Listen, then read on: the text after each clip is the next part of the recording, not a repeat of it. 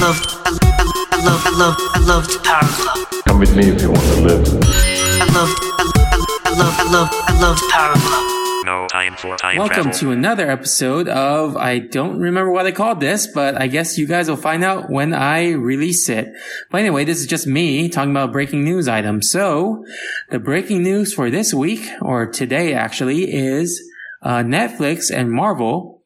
I guess it's just Netflix. They canceled Daredevil Season 3.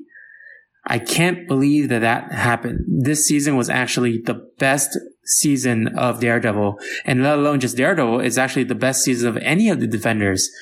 So I am very shocked. I don't know really what to say.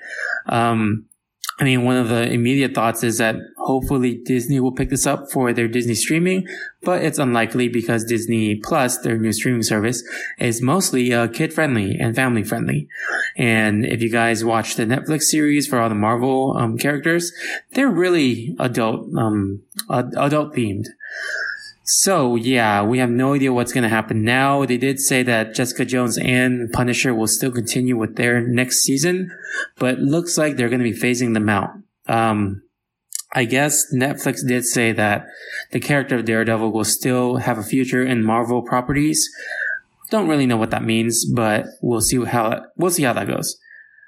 But yeah, not very happy about this because this was the best season, and if you guys haven't seen it yet, it does kind of end on a cliffhanger, and it does show a lot of promise for future seasons, so it's really, really unfortunate that this show got canceled. So yeah, our next episode, being released on Monday this week, will actually have me and Lam talk a little bit more about our thoughts with the Netflix cancellation of Daredevil.